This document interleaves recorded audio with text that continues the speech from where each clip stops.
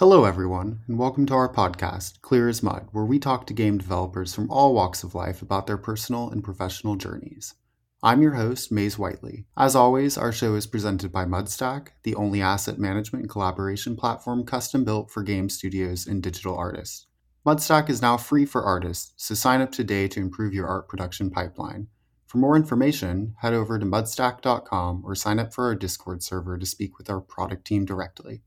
Today, we're talking with Dave Branco, Community Manager at the Game Developers World Championship. Dave shares his journey from working in finance to taking a bold leap, moving halfway around the world to Finland to pursue a career in game development. We talk about the importance of creating a positive and engaged community around your game, using creative early marketing strategies to promote your game, and the trends that he sees emerging from the most successful games submitted to the GDWC.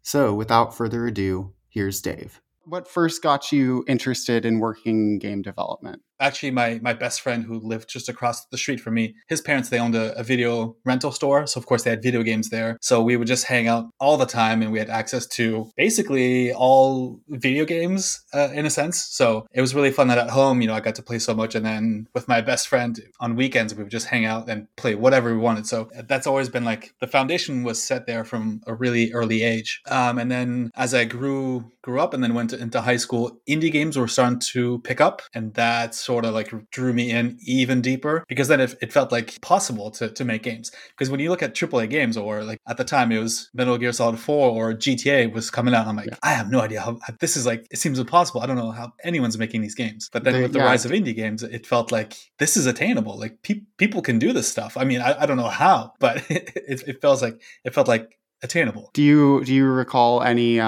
games from that time, like any indie games that stick out to you where you're like, oh wow, this is totally different and attainable? Yeah, like probably Braid is the one I go to because if it felt so familiar. It's a platformer like Mario style, but it had this really cool time mechanic and rewind mechanic, and then you could use puzzles with the rewind mechanic. So I think that was the probably one of the first ones where I was kind of just really blown away. Plus, I mean, it's just a really beautiful game and it has a cool story with it as well. So I'd say that's probably the first one where I felt like this is something completely different than the AA or AAA that we were getting at the time. And then you said before we talked, and you said you had a background in finance. So that's a brave transition of careers.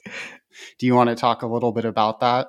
When I went to college, I had the choice of, all right, what am I going to do? I obviously want to work in games, but I had this sort of fear that because it's such a competitive industry and so difficult to break in, that if I go and I try and I spend however many thousands to go to school and how many years, and then all of a sudden I can't get a job and it feels impossible and I just feel defeated, that it would ruin the thing I love the most. So I thought that, all right, I'll just play it safe and I'll do something that I can guarantee will pay the bills and, I can get by and have a good, comfortable life. So I went to and worked in finance. So I did that in Toronto until I moved to Helsinki, where I'm now, Helsinki, Finland, about 5 years ago. When I moved here, I thought that, I'll just come in here to a new country with a completely different language and just get a job in finance, no problem. But quickly learned that was not the case. So I had to quickly make a change. And I figured, well, I have nothing to lose at this point. I'm in a new country. I'm starting a new life. I'm gonna do it. I'm gonna go study for game design. So I was a bit apprehensive at first because I thought, I'm gonna go to school. Everyone's gonna be 18, 19, 20. I'm gonna be this old dude, 30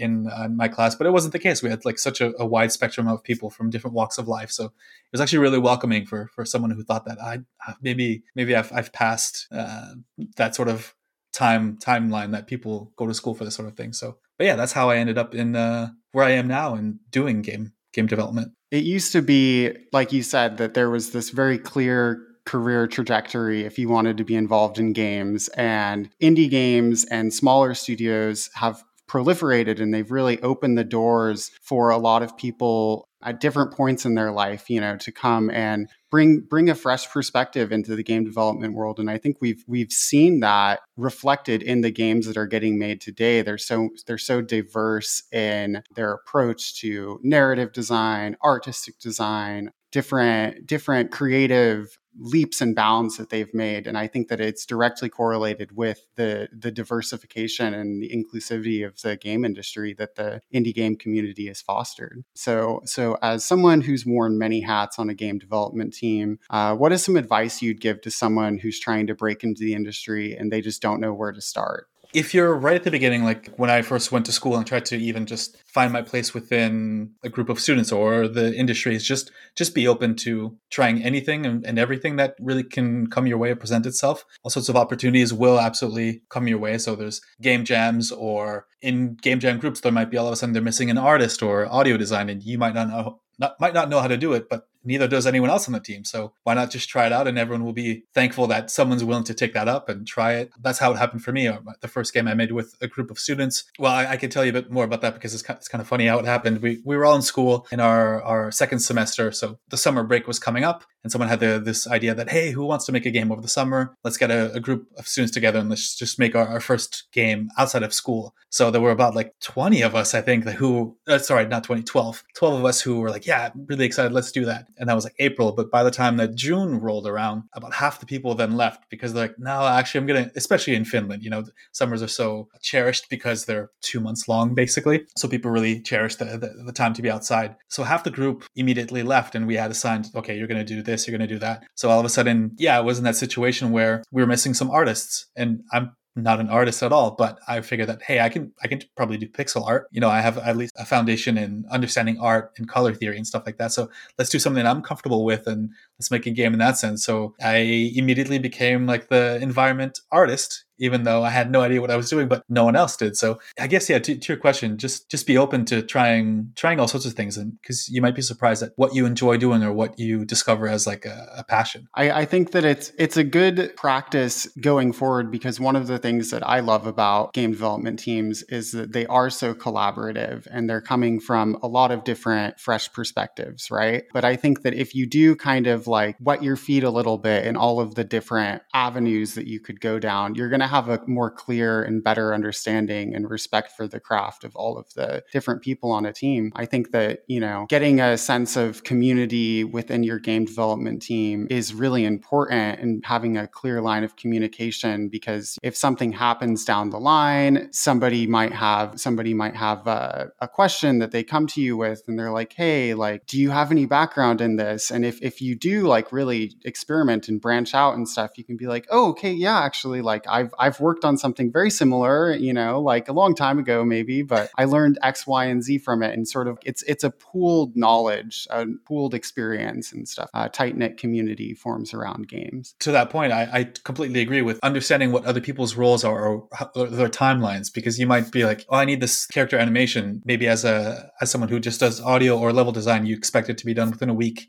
It could take weeks. Who knows, right? Like, so having an understanding of what encompasses like the task or sort of the timelines for whatever the different roles are, it's really important. So like you said, just to keep the communication open and knowing what people are doing and what they're tackling. What are some of the unique and creative ways you've seen game developers engage with their community and build strong relationships on their team? Working with Game Developers World Championship, you've probably encountered thousands and thousands of different games and different studios and stuff. So yeah, that's a really good question, because not all games have like really engaged communities, but for the ones who do, there's just so many different approaches, and I think it speaks a lot to what sort of game you're making or the people behind them. I think the one that seems to be really successful and that I try to implore as well is just having this really welcoming and kind and loving community. It's nice when people feel welcomed, and that's what we try to foster with our groups as well. One thing that's been kind of difficult to tackle is because of the huge amount of games in their communities that we deal with, there are some games with some more, I guess, toxic communities that then seep into our community. It's kind of difficult to tackle them, because it's you want to have that same sort of approach that you've fostered already, like this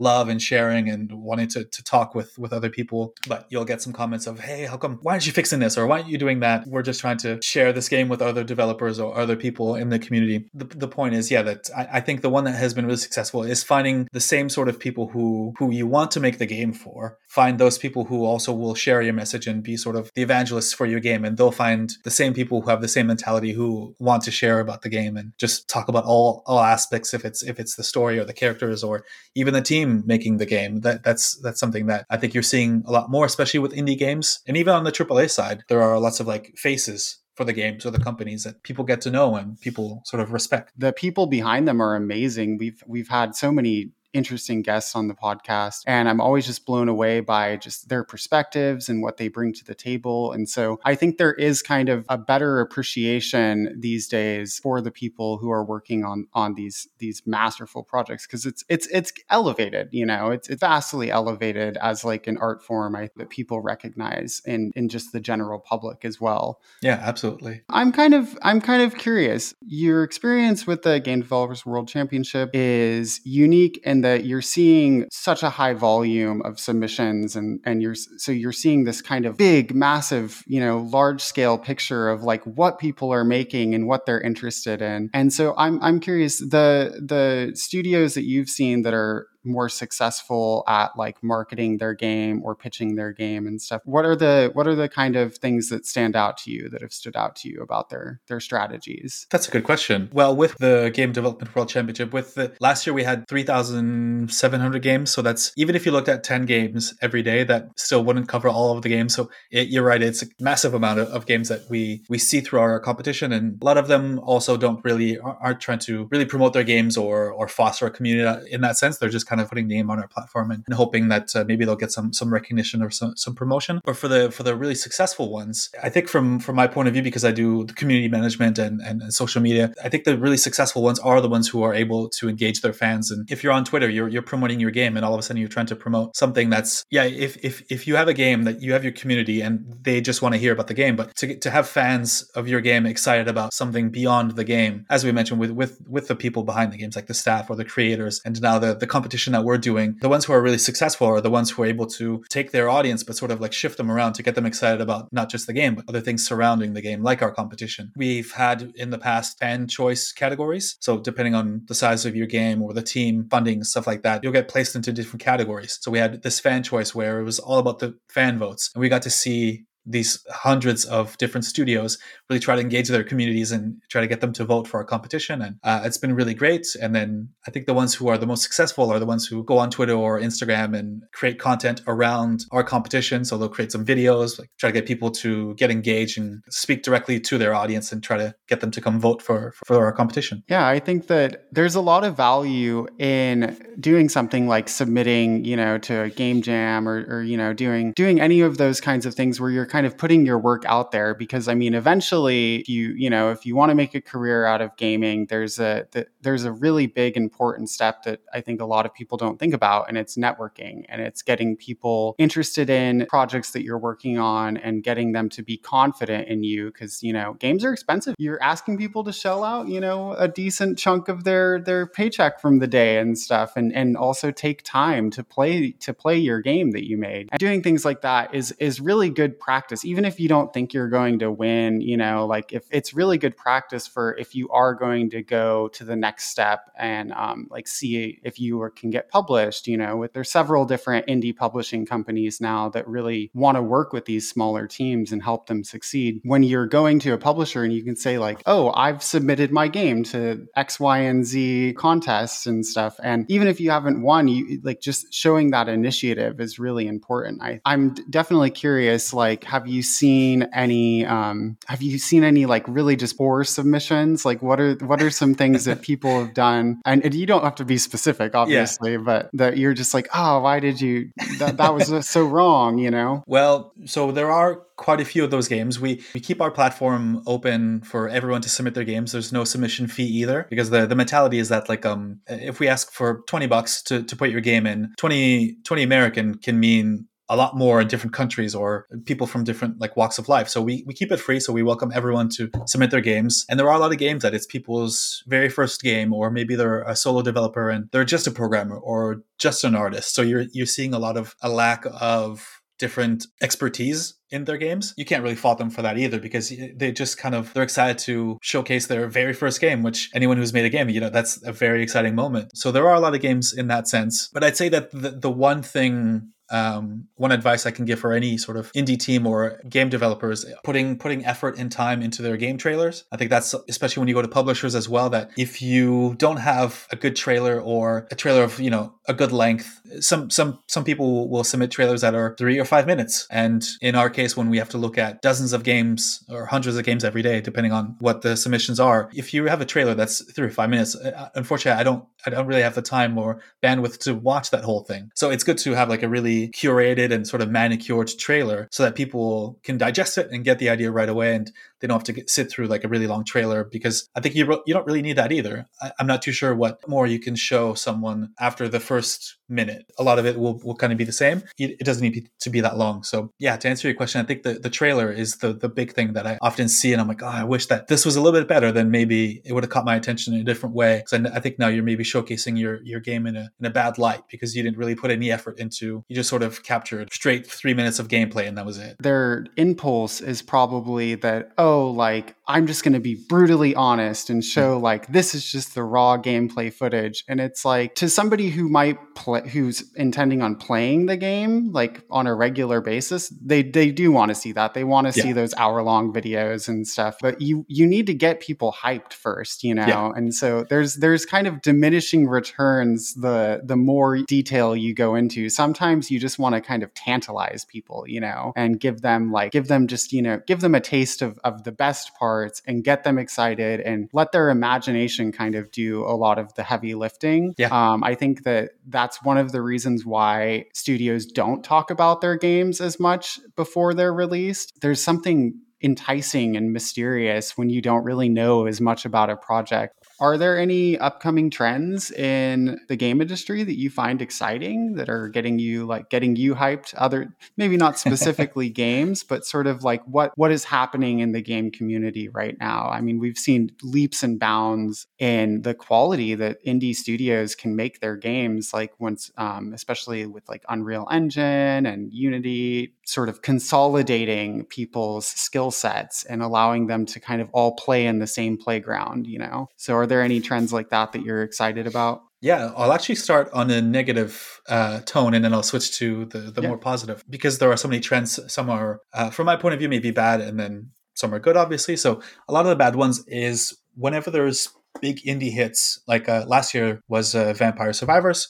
And so there were dozens and dozens of Vampire Survivor clones, which some, maybe were even better than Vampire Survivors. But I think when you're just recreating an indie hit, you're sort of losing a lot of the charm or creativity that maybe you had if you try to implement other mechanics or mix other genres in there. So I think that's one thing that I'm seeing a lot of clones of games that, they're already doing maybe better, or you're not changing things enough to really make it unique for your own. On the positive side, the thing that I've been really enjoying from indie games and the trends is just the mashups of genres. So recently the indie game Dredge just came out. For those who don't know, you just play as a boat and you're fishing. So I actually haven't played it myself yet. I've been wanting to play it, but I'll have to get to it soon. I played the demo at Day of the Devs in November and talked with the development team, and they're lovely, wonderful people and stuff. And the game's it's so weird and different, right? And I love that. Yeah. So I mean, you play as a boat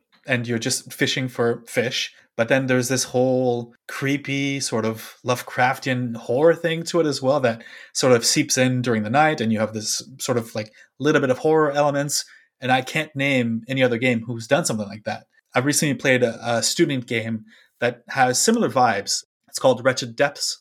But it's sort of Silent Hill meets a fishing game with Lovecraftian horror as well. So it's sort of like Dredge, but you play as a fisherman in sort of a Silent Hill sort of town where everyone's sort of creepy and weird.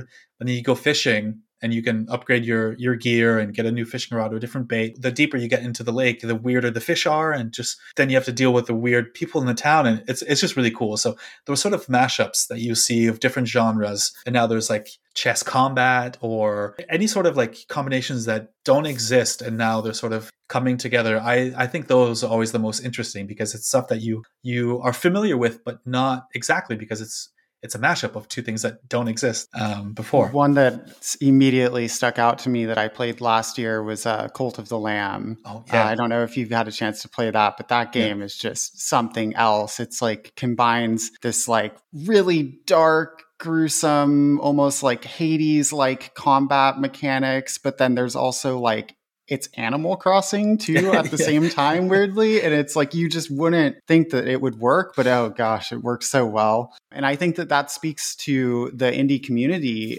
And one of the things that I really like about indie games is that they are more willing often to take risks and, you know, go outside of the sort of paint by numbers formula of like an FPS or something like that, you know, like, or if they do an FPS, they're going to have something, a unique spin on it and stuff, because they kind of know inherently that they're not going to make the next Call of Duty franchise. There's no point in competing with Call of Duty. They've already mastered it. You can't compete with those teams. Yeah. And so I think instead they're like, well, what can we do that makes us stand out and different, but also that just showcases our creativity and our willingness to take risks and be bold. I think that that's one of the things that inspires me. And I'll pick up a game just out of curiosity, not necessarily out of like any experience with a genre necessarily, but I'm just like, oh, that sounds like the Cult of the Lamb game or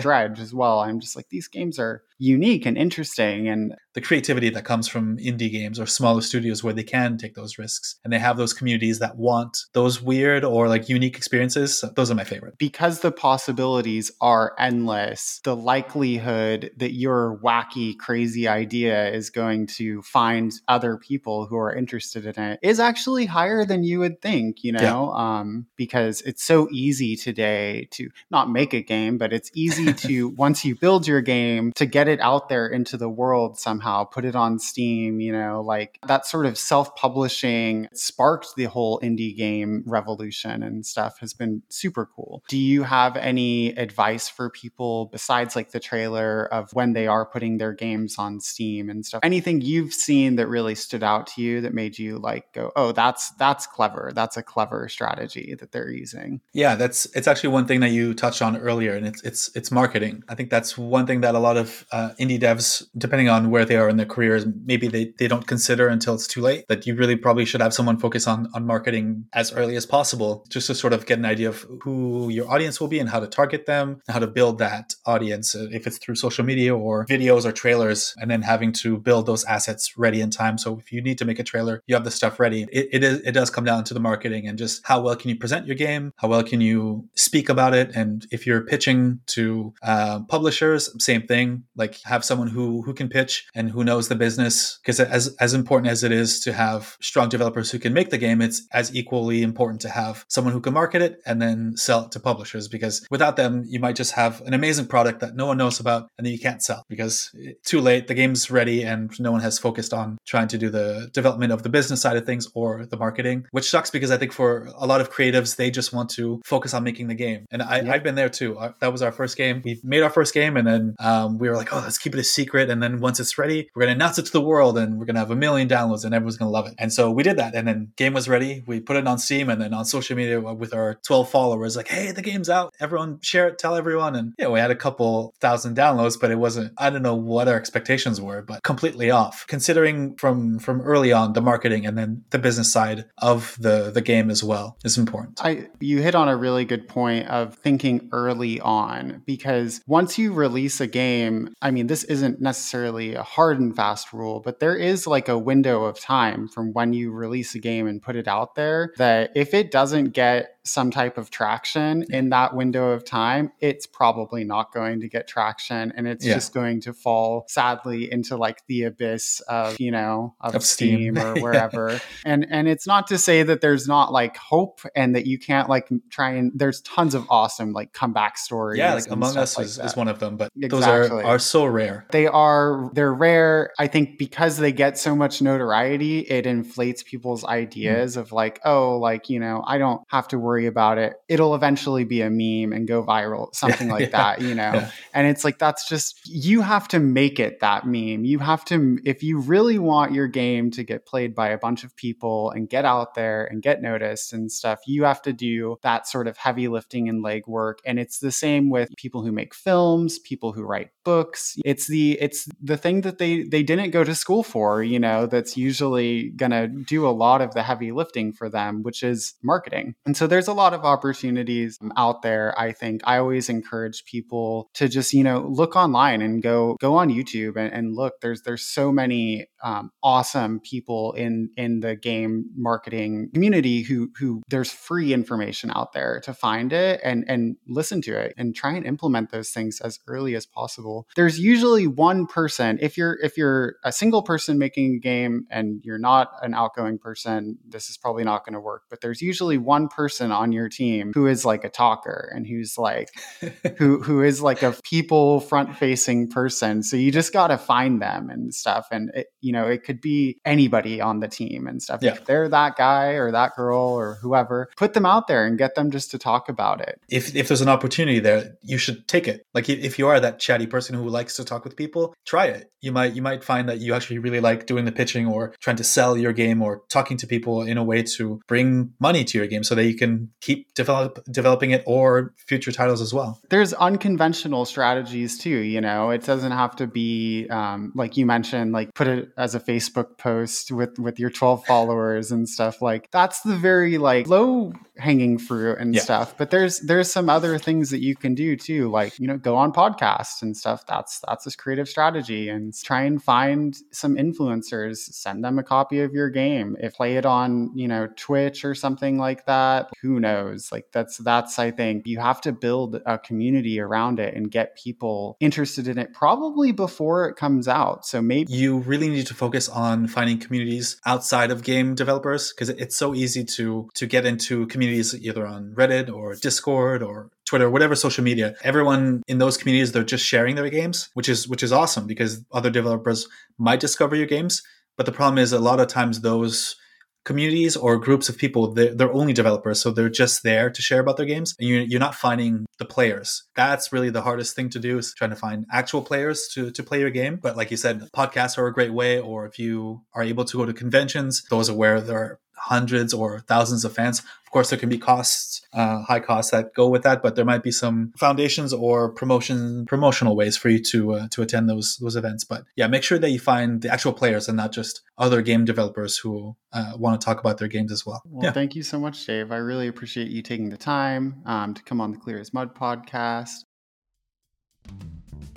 All right, that's going to wrap up this week's episode. We want to thank Dave again for being our guest. And as always, we want to say thank you to Mudstack. To learn more about Mudstack, head over to mudstack.com. Follow us on LinkedIn and Twitter and join our community on Discord.